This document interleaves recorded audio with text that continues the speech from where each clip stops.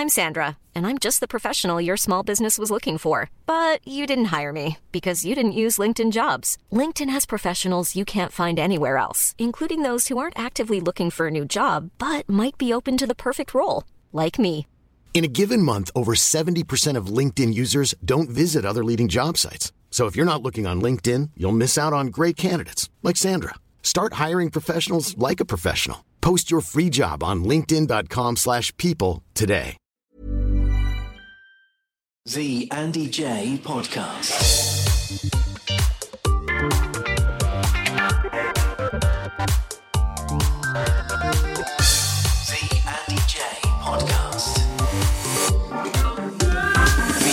J Podcast. Episode 100 of the Andy J Podcast. Goodness me, hello you. Welcome to this landmark show. Crikey, we've had a lot of conversations to get to here. Those of you that have been listening from the beginning will know that there are several shows which aren't just one guest per show. In fact, in the early days, we had several, and then we had bonus spin-off shows and so on and so forth. But the majority, I would say 65-70% of the episodes that we've put out have been just myself and one guest, and usually for around an hour or more. And I've really loved being able to do that format, actually. It's been really, really rewarding. Let me tell you, today's guest, we have decided, because it's episode 100, to go with someone mega. Someone really great. Someone that I admire so much. I just think he's brilliant. He's made me laugh for decades. He is the incredible Harry Hill. Now, Harry is chatting to us about a number of things. He's going on tour later this year. If you're listening in real time, it's February 2022. If you're listening in real time, he'll be on tour in October and November and probably going into 2023 and so on. But also, before then, if you'd like to see Harry live, he will be performing at the Park Theatre later this month or perhaps early March. In a show called Whodunit Unrehearsed 2, which has a whole range of amazing celebrities that will appear as a special guest in the show for one-off performances. They're handed an earpiece, they're fed the lines, and the rest of the actors, they know what they're doing. So the whole thing is basically hilarious. If you want to know more about that, do check out the Park Theatre website, because they have amazing guests that will be performing this lead role, this celebrity guest role, including Ian McKellen and Emma Thompson. And of course, Harry Hill being one of them. You heard from Clive Anderson on one of the pods just the other day. And Jez Bond, of course, the man who we had as episode number 99. If you'd like to hear all about the show, do check out the Jez Bond episode, because he is the brainchild of the whole thing. In fact, he's the mastermind of the Park Theatre. So that's how you can see Harry. Nonetheless, how can we hear from him? By me shutting up and introducing the amazing Harry Hill. J Podcast. He's a man I have tickets to see in October. I've seen him live many, many times, and I'm going to start with a question for him, which I have been dying to ask for about 20 years. It's the one and only Harry Hill. Hey, Harry. Hello there. When are you coming? When in the autumn are you coming then? I'm going to be at your tour? First show. I'm going to be at your first show in Guildford. Oh, Guildford, G Live. G Live, yeah. Yeah. It's well, that's always a good one. The best thing about it is you can get home after. And I'm actually trying out some stuff, because I haven't toured for so long. I haven't toured for, God knows, 9 years or something. And so I'm trying some stuff. Actually, I'm trying some stuff out tonight in some little pub in East Sussex. Oh, fantastic. It's a pub anyway. Yeah. I've got a new prop, actually. I won't bring it over, but it's... from the look on your face, you kind of want to. You half want to bring the prop over. It turned up last night. Should I go and get it? Yeah. You've got to see this. Yeah. You've got to see this, Andy. That would be wonderful. Oh, my goodness me. The big Andy.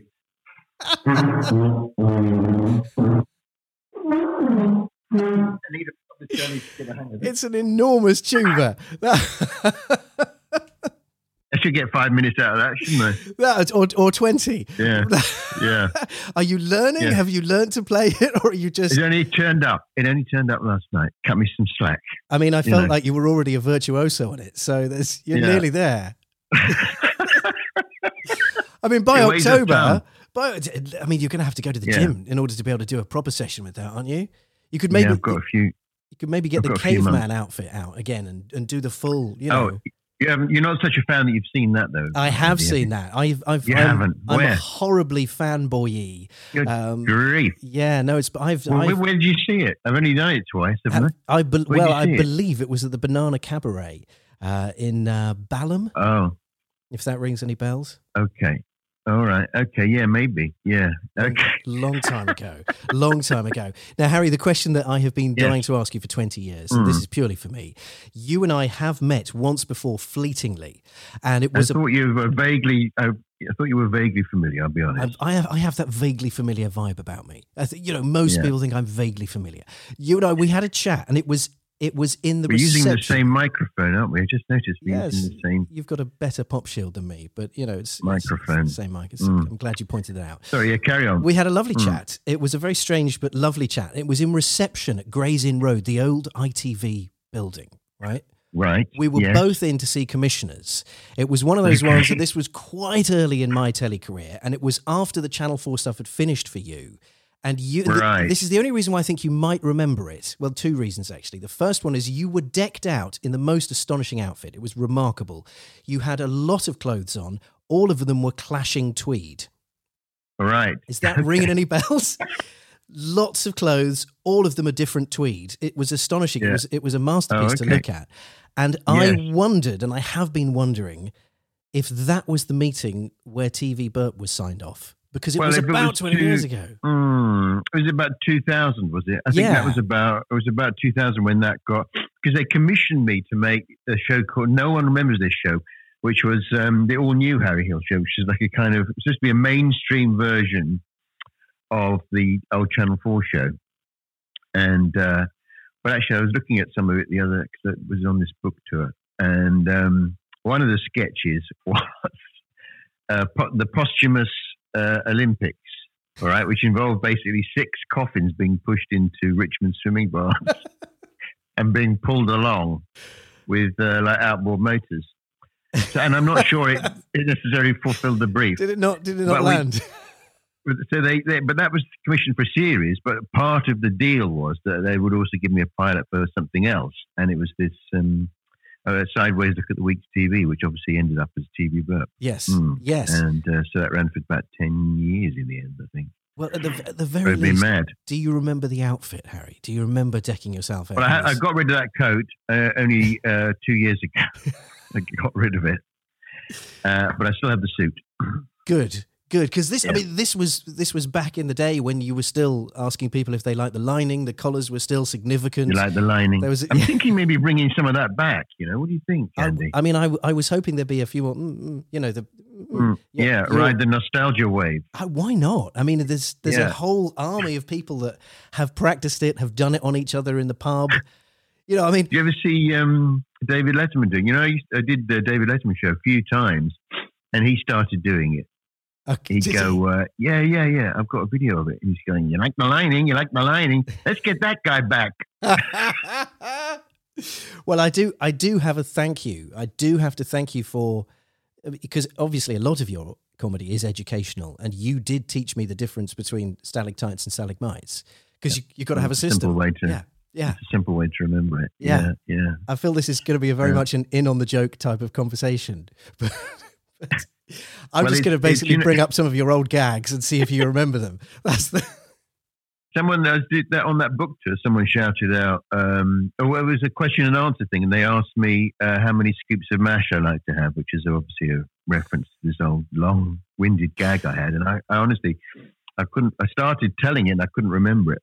I think maybe there's something in there. I don't know if jokes aren't quite like songs, are they? Where if you had a hit song, you could sing it every night, and people would still want to hear it. But with a joke, if you know what the ending is, I think this is where you could just change the ending every time, so people expect you're going a certain way, and people think you're going to do it, and then suddenly, But there are you've got beats that you can go to. You can bring out Stuffer, and that's going to get a massive kind of applause. The Badgers, incidentally, on the Badgers, have you had any sort of thank you for saving Gareth Southgate's career? Because he became a huge thing after you had a Badger called I bumped into Gareth Southgate. I never saw him at the time, and that's even longer ago, isn't it? So 25 Well, this is his years ago. playing career. It was well before managerial career. So I Yeah, wonder so if... I never met him at the time. And I bumped into him and he said to me, "Oh, hi, Harry." He goes, "Why do you call that badger Gareth Southgate badger?" And I said, "Oh, I don't know, Gareth." But obviously it was because he missed that. I felt like saying, "You missed that penalty." Yeah, have a guess. So, Yeah. yeah.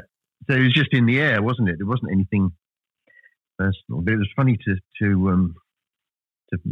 meet him because it was every week, wasn't it? Gareth Southgate badger and Tasman Archer badger. Yes, Tasman Archer. And there was David Beckham badger, I think, as well. Yeah. I still got them. Good times. Up in the loft. Good times. Storage box. Do you look back on? I mean, how does your sort of I try not comedy? to. How does your comedy memory work? Do you remember gigs for gags, for things that worked and achieved, things that landed and slammed, or do you remember it for the audience, for the fact that you farted in the green room beforehand, or whatever it might have been? Well, there's some you remember because things happened. I remember one on the last tour. I fell through the stage in Newcastle. Oh, I was playing and the front of the stage they put this kind of plywood thing on with lights. I think it was because often you're appearing when you're doing one-nighters, you appear on like the set of something that's already in. So right.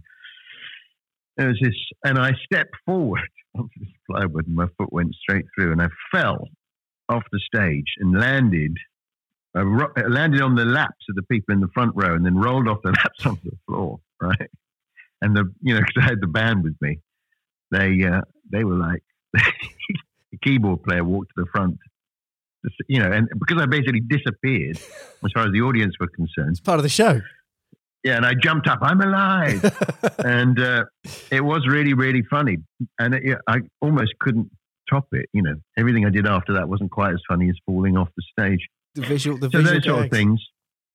I remember once there was a bloke who he had some sort of, I think it was a heart attack or something, and the ambulance had to turn up. The interval was an hour long because of things like that. Or I remember one I did in.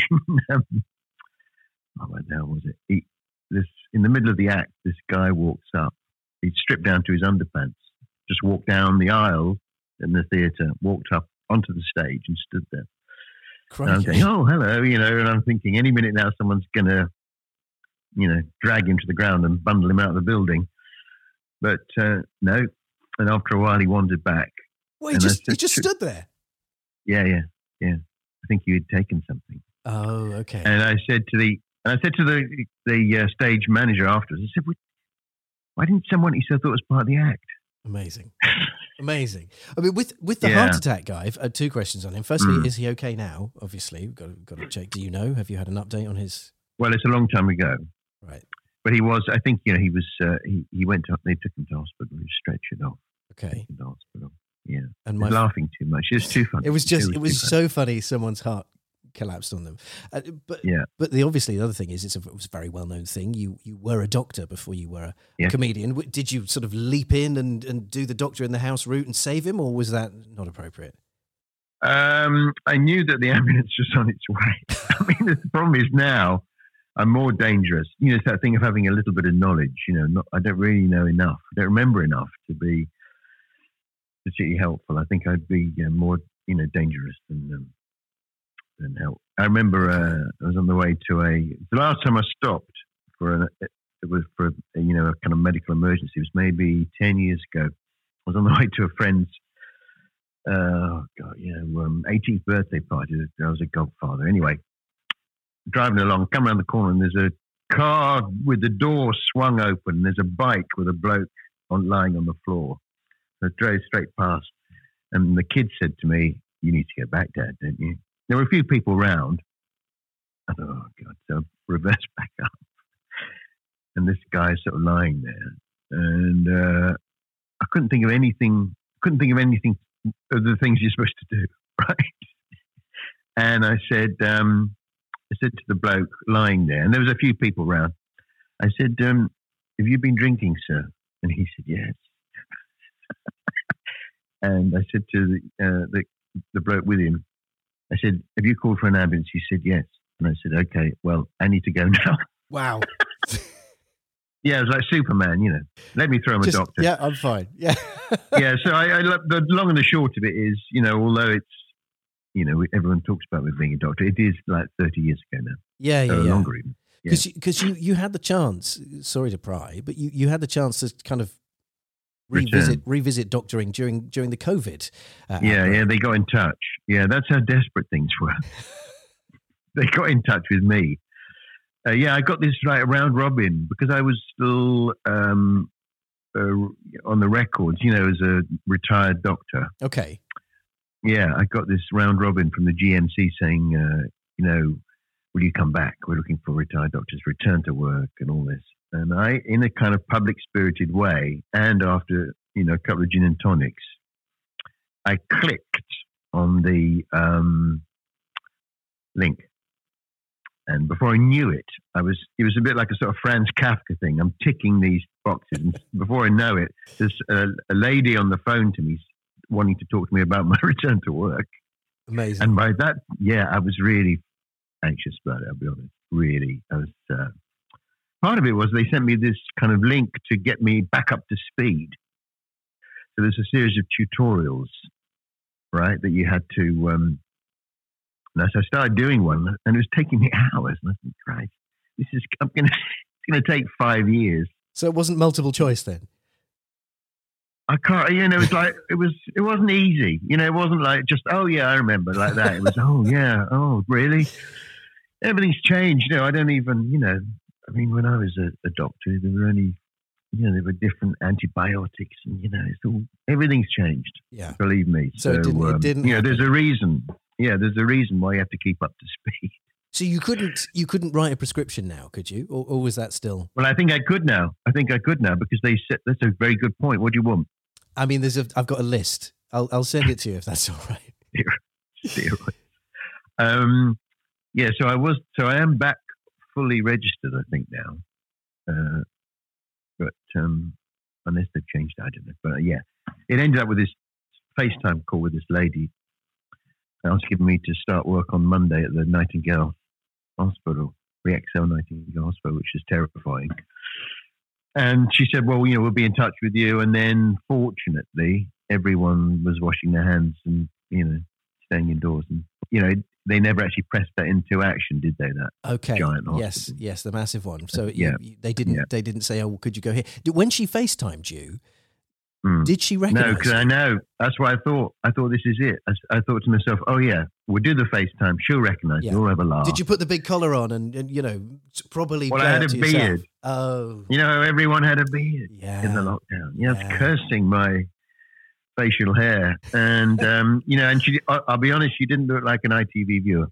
Oh, that's a shame. She looked more like a sort of, Radio 4, you know, curled up on the sofa with a Hilary Mantel. That's a shame. I mean, that could have been a fun moment. Yeah. I was thinking, oh, well, you know, yes, it's me, of course. Yeah, I'll put you down for tickets, Dawn. You know, you come to fast track your nephews onto Junior Bake Off, and we'd all have a laugh about it, but no. Yeah. Not going to happen. They were desperate. Although my friend who is a doctor, so as soon as I get off that FaceTime, I call my friend. So I've got a few friends who are still doctors. And he's a GP, and he says, I don't know why they're asking you. He said, we've got nothing to do here. You know, because the GPs, they all closed their surgery. Yeah. Pretty much. He said, you know, I'm embarrassed every Thursday when they're standing on the steps clapping. He said he hasn't, he's been hiding in his house. But I'm sure that's not a typical story. I was going to say, I think that's probably just unique to him. Fair enough. Yes, it was. Harry, I'm mindful of time and all the rest of it. We've got a lot to talk about. We've got a lot to plug. Can we talk quickly about this incredible... You're kind of going out on a limb here, even for you, who have done everything and worked in front of every crowd and all the rest of it. I would suggest that this is something that even you and a man of your skills has never taken on before. And this is a show that you will be guesting in at the Park Theatre. It's called Who Done It Unrehearsed 2. And nobody knows what night you'll be performing. Nobody knows what night anyone will be performing. There's a bunch of celebrities, and it's almost like a kind of one of those Wheel of Fortune, spin the wheel draws. Who are they going to get? And you walk out. Yeah, and they've got lots of really They've got some great people. You know, they've got Lee Mack. You heard of him? Lee Mack. It rings a bell. He's a comedian. David Mitchell. Yeah. All the Would I Lie to You team. And so, yeah, the idea is that you. What they've told me is that I just turn up at 6:30, and you put an earpiece in, so I don't see the script. The cast are all rehearsed, and it's a whodunit. It's a murder mystery, and I'm fed the lines through an earpiece by someone backstage. That's right.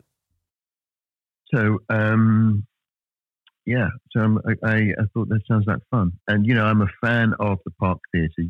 Have you ever been to the Park Theatre in Finsbury Park? Many times. I'm extremely good friends with the guy who built it, Jez Bond. Jez. Yes. Jez Bond, who is an absolute force of nature, isn't he? He is.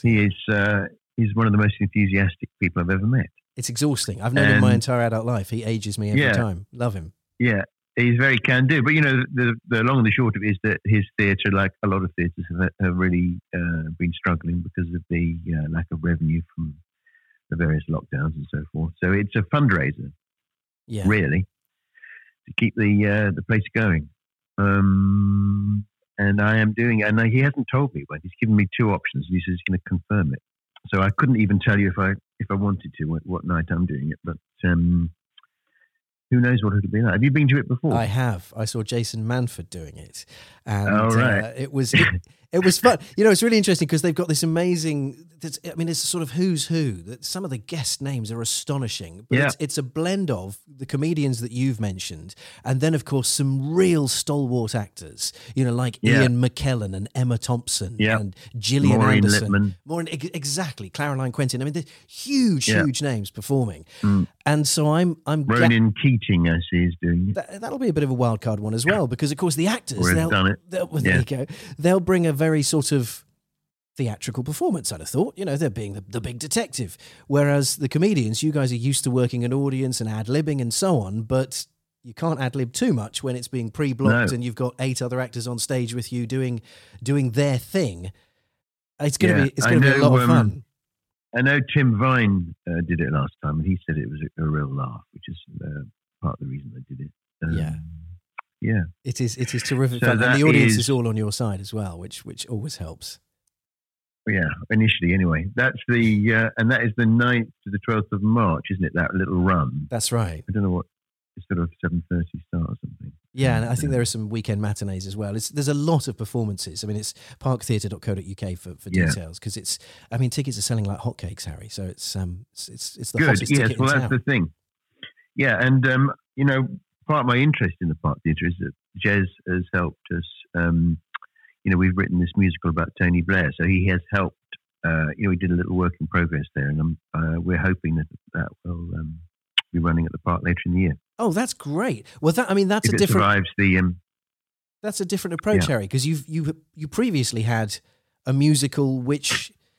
You're laughing now. I mean, it was a musical about sort of about the X Factor, sort of about Simon Cowell, and didn't you put it on somewhere massive like the London Palladium? I mean, well, that's the irony. Massive. That's the irony, Andy, is that our last musical opened at the London Palladium, 2,400 seats, and this one hopefully will open at the Park Theatre, which is about 200 seats or something. But isn't that the way to do it? You know, you build it. Yes. You bring it. It's how everyone does it. Yeah, not to go in with 2,500 seat capacity from day one. Surely. Yeah, it wasn't our choice, Andy, but it was very exciting, and you know, we got swept along by the whole machismo of the whole thing. You know, it's like Simon Cowell. It's got to be there. They were falling over themselves to let us have these massive. If there's been a bigger one, we probably would have gone there. You know, it was a lot of fun. A lot of fun. Yes, so that's my kind of slight ulterior motive. Oh, I see. You're just staying in good favour. I'm trying to save the Park Theatre for my own ends. Preferential rates as well. I mean, obviously you've written these musicals alongside musicians and so on. But I mean, will you ever perform in it? Could you be Tony Blair? I mean, he won't let me. The guy that writes, this is my bugbear, Andy. The guy that writes the songs with me, Steve Brown, who has written, you know, he wrote a lot of jingles. So he wrote Wonky Donkey for Anton Deck. Okay, you know, so one of the greats. One of the greats. He wrote TV Highlight of the Week. and TV Poetry Corner. So I've known him for a long time, and he is the keyboard player who was stepping forward to see where I'd gone after I fell off the stage in Newcastle. Brilliant. But he won't let me. He won't let me be in it. But that doesn't seem right. I mean, isn't that? I haven't got a good enough voice. Could you have a speaking role? I mean, this only seems right. Well, not in a musical, mate. Come on. Well, you kind of could. I saw Harry Enfield in The Windsors, and that was a musical. How was that? I love that TV show. Didn't do a lot of singing. I love that show. It was a good show. It was a good show, and it was a great theatre musical where he didn't do a lot of singing. You could get away with it like that. You just need bigger ears. Like sort of talking it. Yeah. Well, my thing is that I can sing, actually, and that he's being a bit uptight. Seems harsh. Not letting me be in it. I can see this is driving a wedge between the two of you. Let's hope it doesn't prevent the show from happening. Let's talk about the tour, Harry, because as you know, I'm coming. I've already been upfront about that, but I was coming long before I knew we were going to chat. So just are you in Guildford? Are you that neck of the woods? I'm not that close, to be honest. It's a bit of a drive, but it's fine. It's a compromise. There will be a London date. There will be a London date. Someone said this to me the other day. For some reason, I've got all the TBA. dates so far here, and none of them say London. Right. Hence me having to default to Guildford. So there will be one. There will be one or two even, and I'm also going to put in some new dates. Hopefully in the because that takes us to it's October, November, isn't it? Then I'm going to put some in January. Perhaps do a little because there's not a Liverpool one either. There's a few gaps there. I mean, there's a lot of gigs, though.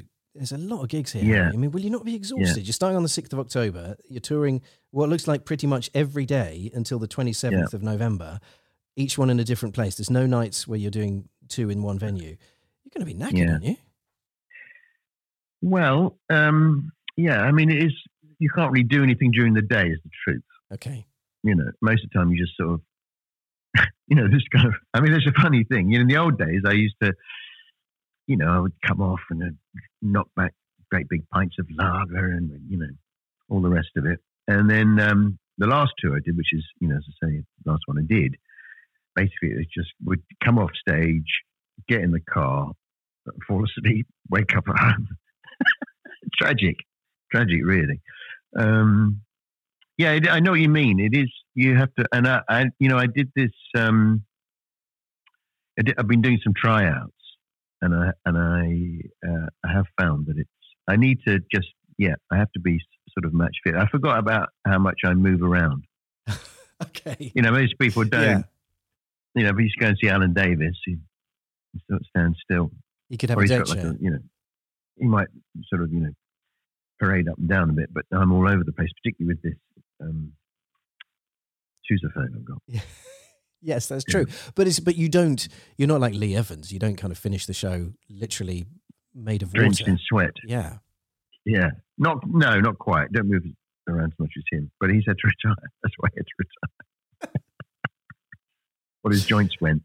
Is there some apprehension? Because obviously it's been a long time for everybody. It's been a long time since being back on the stage with the COVID delay and everything else. But obviously, as you say, for your tour, life has got in the way for you. Your television success and so on has curtailed your ability to be one-on-one with an audience. So I got greedy. I got greedy with the TV work. Let's face it. Bank the cash. So what was the question? Well, there is a bit. I mean, it's always. It's the thing I think with most comics is you seesaw between thinking that you're brilliant, the funniest thing in the world, and everything you say is funny, to thinking, why am I doing this? No one's going to come, no one's going to laugh. It is a bit of that, really. So, but that's why you have tryouts. You have tryouts, and I've been doing these ones, and I've been really enjoying it. It's I think it's partly getting older. It's not that you don't care as much, but you sort of know how it works. You know that some nights will be better than others, but they'll all be. I mean, some of the gigs that I remember as being not particularly good. Years later, I've had people come up to me and say, I saw you I remember one in York on the Hooves tour. And it just sticks in my mind as being tough, like really hard work. And I remember someone coming, I saw you on the Who's tour in York. Oh, And so, my perception of it is different to, the punters. You're listening to the Andy J podcast, and we really appreciate having you here with us. If you're enjoying the show, why not leave us a lovely review and perhaps 5 stars, and subscribe wherever you're listening, as it really does help. The Andy J podcast. Yeah, but it's because you know what to expect, whereas they've got something completely new. That's the thing. They've had the night of their lives, where you're like, well, they weren't as good as last night. Or that didn't land quite as well as the night before. You'd be hypercritical. You're analysing everything from you almost judge your audience in a way. Yeah. I think you have to be, you can't beat yourself up too much, but I think you have to be tough on yourself. Otherwise, the worst comics are the ones who think they stormed it, and it was, they didn't storm it. You have to sort of learn. That's how you learn, I guess. Yeah, but I mean, lessons. As somebody that has seen you from the early days, I remember I have a memory of you at Edinburgh Festival at the Fringe. Really? About 1,000 years ago. Before the sort of persona had fully established, and you were killing it then. In fact, didn't you win an award back then? This is my hazy memory. Apologies if you didn't. Yeah. I've really stacked. Yeah, I did. Though, didn't you? Yeah. I have no memory. I've seen you a lot. I've no memory of you ever even being heckled. Oh, yeah. No, I have had some bad ones. Oh, yeah. Well, particularly when I was doing the clubs. I mean, remember Jongleurs? I do remember Jongleurs. Battersea. Yeah. Yeah. So those places which were big clubs.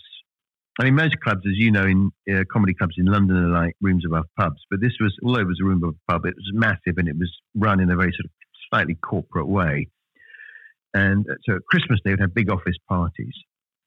And I remember going on there, and I used to do that beds routine. You ever see me do that? I go beds. And it ends up, it's about my dad opening a bed shop, and it didn't really have a punchline, but it was about, it ended up with me shouting, beds. And they started just shouting it at me. And I stopped, and they just carried on. So I then had to just walk off. And as I'm walking off through the crowd, they're all going, beds, as I walk past them. So, there have been weird, odd ones, yeah. That sounds... I think any comic will tell you the same. Yeah, but... Well, you know what? They're the best stories. You get the best stories out of the bad ones, weirdly. When things go wrong, it's much funnier. I mean, I had this autobiography out at Christmas, and that is the sort of the idea of the book is it's sort of more about what has gone wrong, just because I think it's more entertaining and you learn more from it. Well, you seem surprising in the autobiography, which is called Fight, incidentally. Was it 30 years not quite at the top, if I remember? Yeah. Which is also not factually true. But you seem a little harsh on yourself. I mean, is that... Well, my mum said that. She said, "Why are you so hard on yourself?" But I think, my kind of default position is sort of underdogs, self-effacing type thing. And I think that, honestly, your successes speak for themselves. I don't have to, tell anyone what my successes are because, I've had a lot of success and I've been very lucky. But I think what tends to happen is the kind of flops or things that went wrong tend to be just forgotten. Right. Right. Yeah, they live in your memory, but not necessarily the public's. Yeah, weirdly, yeah, because you think, that was, and when you have something that doesn't go quite right, like the musical or, the time I was a DJ for Capital Radio, no one remembers them. No one really, if you have a big enough hit, like I had with TV Burp and perhaps with You've Been Framed to an extent, they forgive you. Yeah. They sort of just forgive you. Yeah. It's weird. It's really weird. And you think of, and any comic has got these sort of skeletons in their cupboard. And it's the same for them too. Are we going to see any more Alien Fun Capsule? Because that was a lot of fun. No. Oh, come on. No, the job is done. since we've done that, there's been no alien invasion. So it was kind of felt like we'd done the job. But they don't want to come down because of COVID. The disease scares them away. It didn't get the ratings that ITV wanted, is the honest answer. So, and it's quite interesting. I don't think I put this in the book, but what happened was we got the ratings. Actually, we did 3 series. That's plenty. As Tim Vine said to me, it's one more series than I've ever got from doing a TV thing. So it was a lot of fun, sort of. And the ratings in the last series, they put it out in the summer. They start. You get a sense when it's not a great sign. To be fair, it's not a great sign. They're not backing it. Nobody's indoors at this time of day. It's sunny. They've got other things to be doing. Yeah, they're all out burning sausages. And when they got the ratings right, something I've forgotten what we were sandwiched between. I think it was like celebrity catchphrase, Alien Fun Capsule, and something. I can't remember what it was. Some big show. And the ratings were like 3 million for celebrity catchphrase, 2 million or thereabouts for Alien Fun Capsule, and then 3 million again for the last 3. So it was clear, There's an indicator. They weren't just turning over; they were turning off. They would rather not do anything, watch anything, than watch that. Yeah, so I don't know. I think it's. Saturday night TV's changed a lot. I think they're all up against it money-wise, and it was quite an expensive show to make, and they don't really do like up and straight up kind of comedy shows anymore. Yeah, true. Saturday night. True. No, the kind of flavour of the network has changed, but I loved it for what it's worth. I thought it was a wonderful show. Yeah, I thought it was great. I think some of the bits on that were as good as some of the best stuff I've ever done. The little hand going out of the Sally, whatever, from Corrie's, her little tiny hand, and and it was fun. It wasn't quite. I think the third series we got the hang of it. Oddly, that's the other thing with comedy is it does take you. You can't get it right straight. And it's the same with TV Burp. The first 3 series of TV Burp weren't great, but they put it out at odd times. No one was aware of it, so it meant kind of that we could get it right, under the radar. So that when we did get it right, that work had been done sort of in a kind of hidden way. Yes.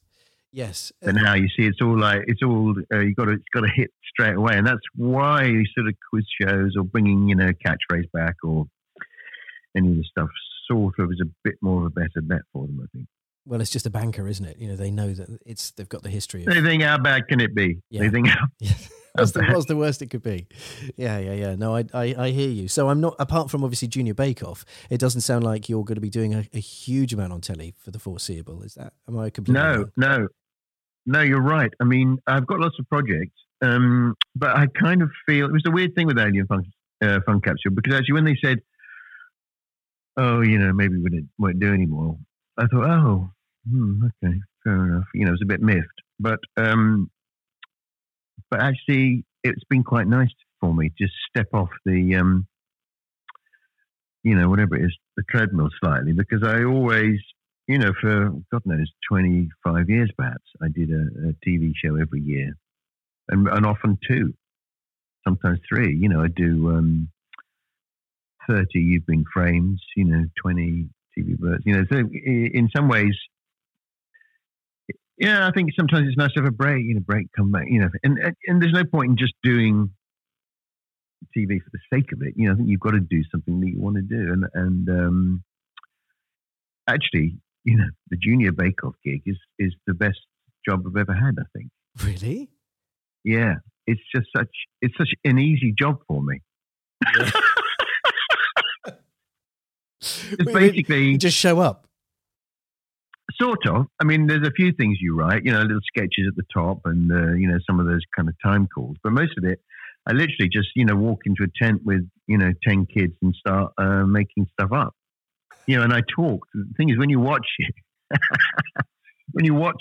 I'm not in it that much, because it's not about me.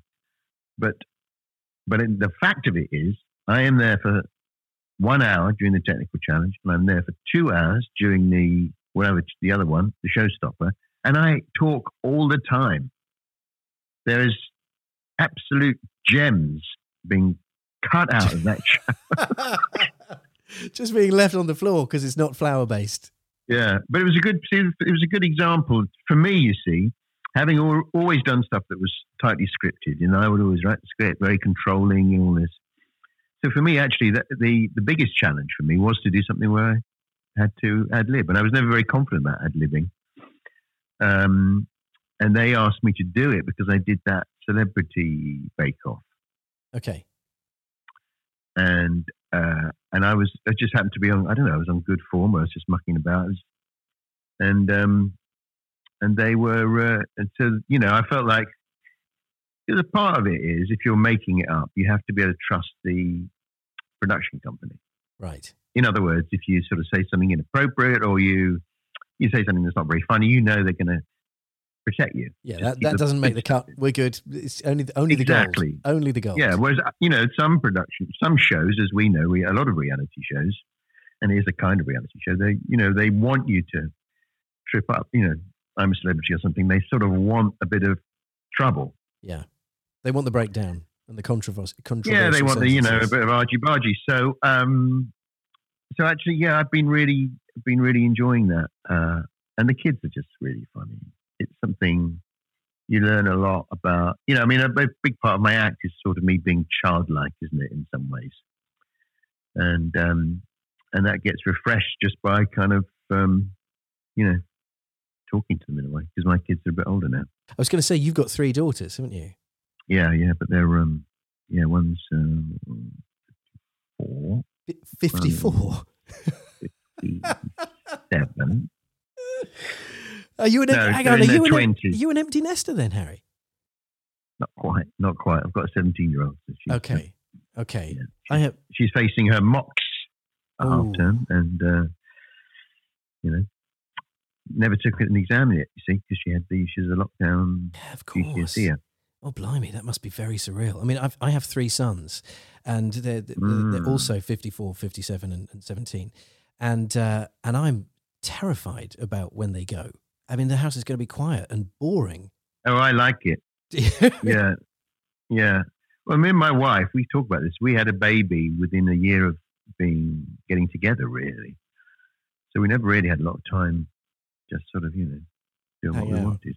Yeah. What happens if you find that you don't like each other? You'll be like, oh, hold on. It was just about the kids.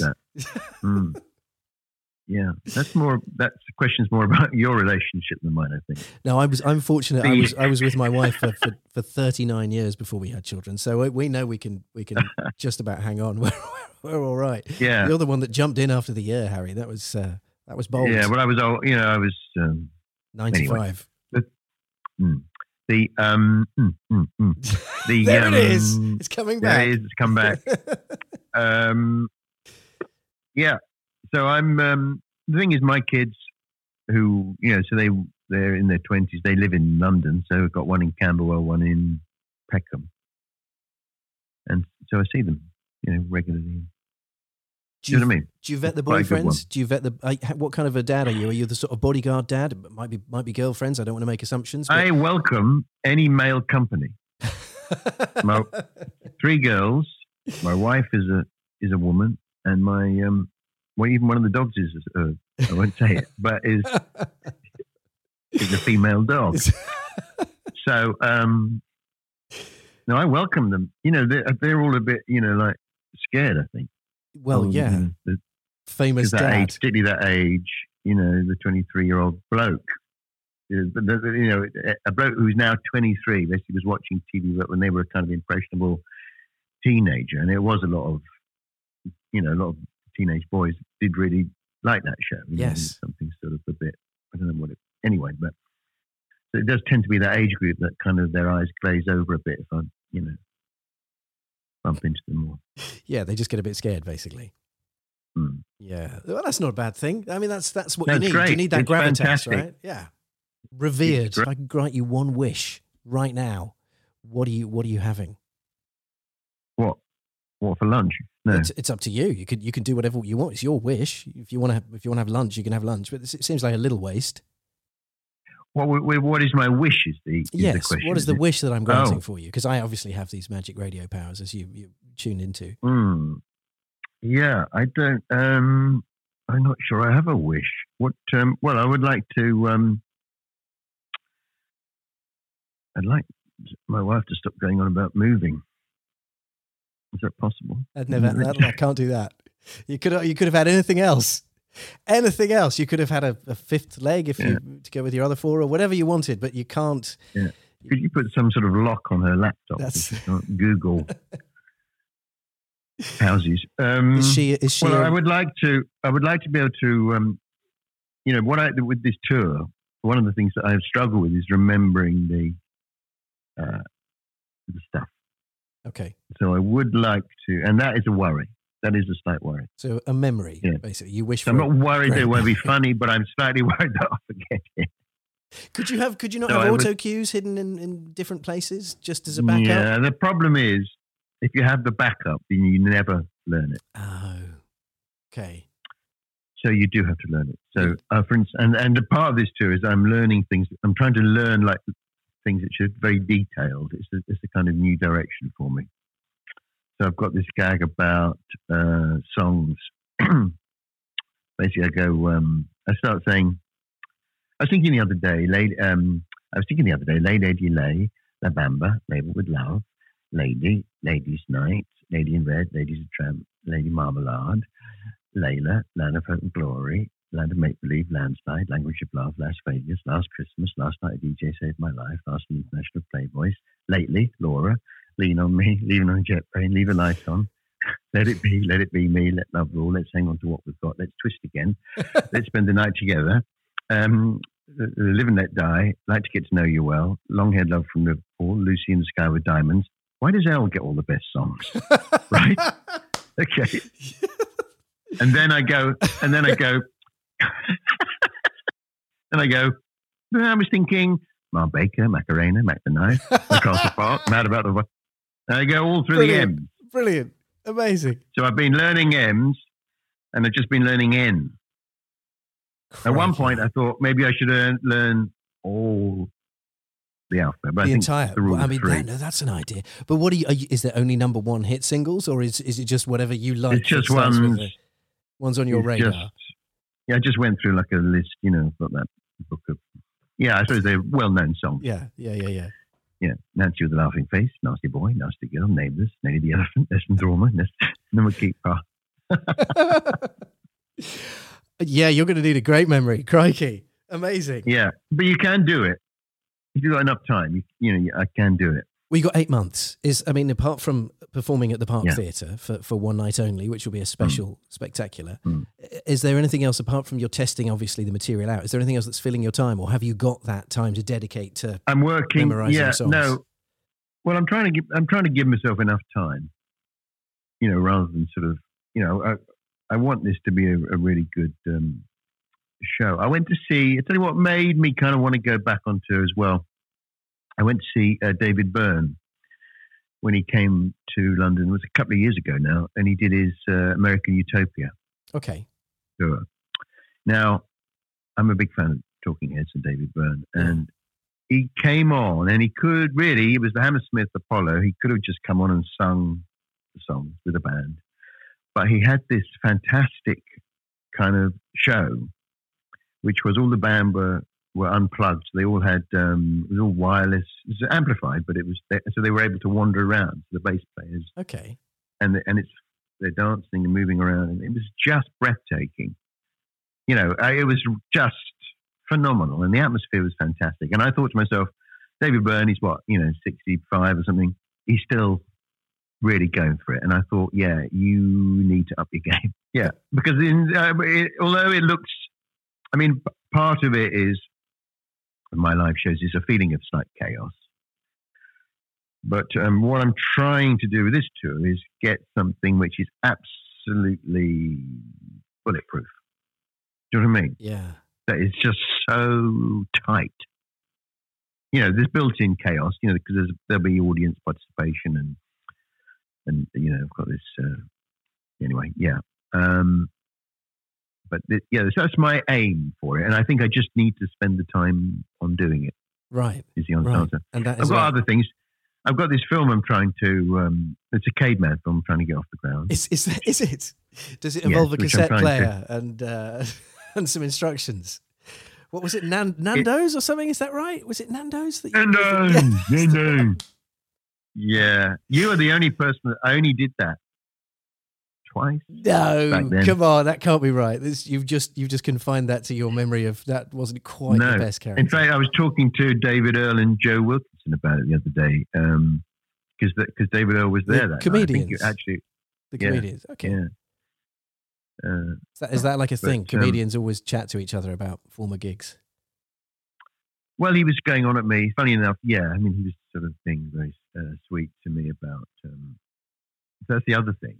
There's like a generation of comedians who came to see me when they were teenagers. So, which makes me feel very old, but you know, it's very sweet. But he was saying, "Oh, you're the first comedian I ever saw," and that's really cool, though. I mean, huge responsibility. Well, you don't look your age, Harry. I'm aware of your age. I won't reveal it if you don't want me to. But 57. You're 50, so there you go. All right, you're 58 this year in October. There you go. Look. Yeah, we'll be by the time probably. In fact, you'll have just gone 58 by the time you play G Live. So we should have a small birthday party for you. Yeah. Ever so slightly belated. I mean, does that bother you in any way? You know, with the kind of couple of years from 60, does that mean anything, or is it irrelevant? Well, I think personally, as far as like the act goes, I think it gets funnier. I think it's funnier because my character was always like a kind of slightly fogyish kind of guy, wasn't he? Isn't he? I mean, I'm sort of, so to me, it's funnier that I am, you know, late 50s and rolling around on the floor, you know, and being like a kid. To me, that's funnier. And I think I remember Frank, saying something about how he felt funny. All the time you feel funny, then you're okay. You know, if there's ever a day, I guess, where you think, oh yeah, I don't really feel funny enough. You know, whether other people find you funny or not is another matter. But I think you have to find yourself funny fundamentally in the first. You know, I mean, it's partly a kind of folly. You know, you kind of convince yourself. Okay. You know, you have to kind of talk yourself into it in a way. Like, do you make yourself laugh out loud when you come up with a new gag or a new character, or like you've just listed off all the songs in, you know, the L's and so on? Does it? Yeah. Do you? Yeah, I do. Honestly, yeah, I do. But that is not always mirrored by the audience reaction, unfortunately. But yeah, you know, it's very hit and miss writing material. You know, you write jokes, and I might think, "Oh yeah, God, that's really funny." It's just, you know, it's endlessly fascinating to me. In that, you know, you can try something and then you just change one word in it, and suddenly it's the difference between it being really funny and not being funny at all. Yeah, like if you found out, for example, that I don't know, the letter D would have been the best one to choose from the alphabet. Would you be miffed? That I think that's a slight myth. That's a sort of thing that people go on about, funny words and funny letters. I think, you know, I think you can't overanalyze it. I think it's just a kind of instinct thing, isn't it? I think. Yeah, fair enough. I'm struggling to think of a huge litany of hits that begin with D anyway. So, you know, you're good. Yeah. It'd be pretty awful if there was instantly tripping off the tongue. Okay, so ultimately the wish is for a better memory so that you can absolutely smash it for your tour. Just to come full circle. Outline one of your jokes. That I knew it. The wish is that I now know it all. that I have learned it. Yeah. Not that I've got to learn it or have the memory to learn it, but I already know it. That it's there. It's locked in.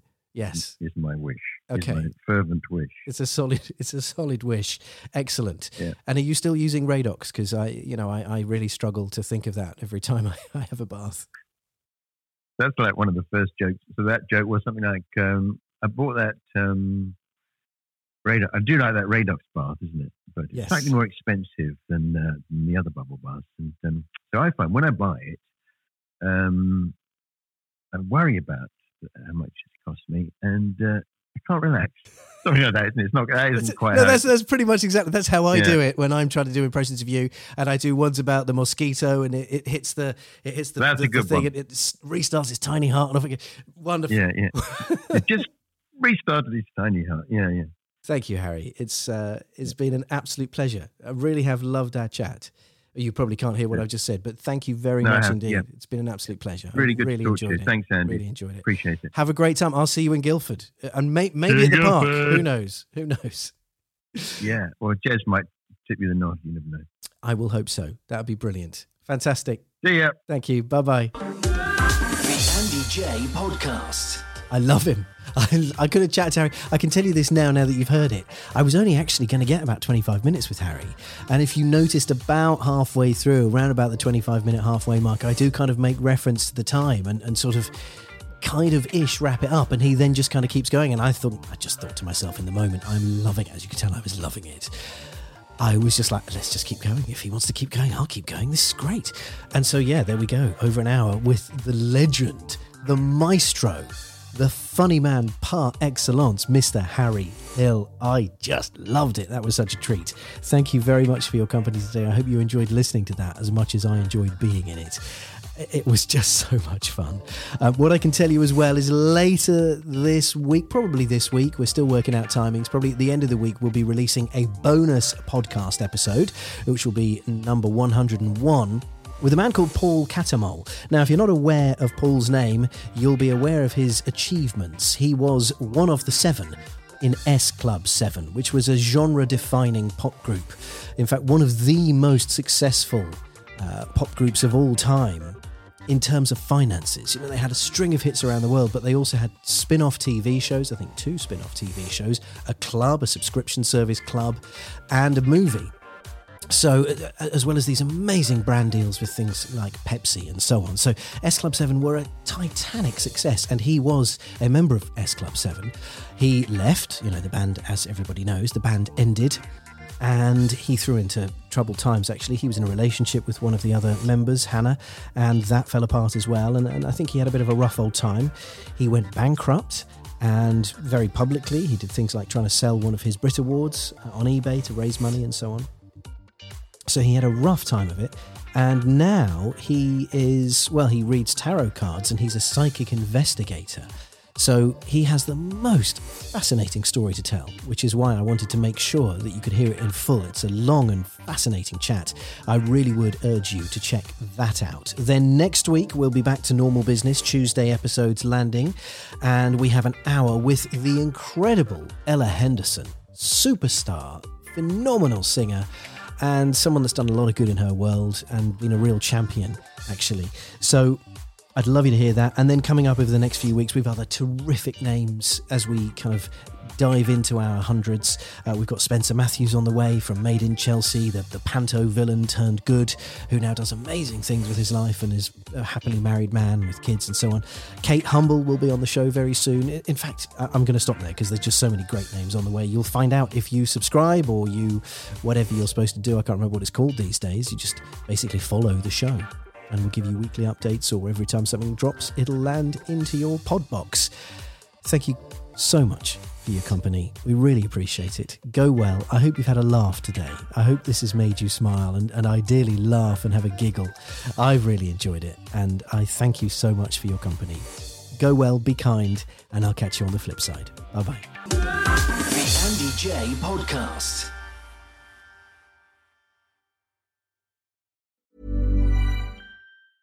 Planning for your next trip? Elevate your travel style with Quince. Quince has all the jet-setting essentials you'll want for your next getaway, like European linen, premium luggage options, buttery soft Italian leather bags, and so much more.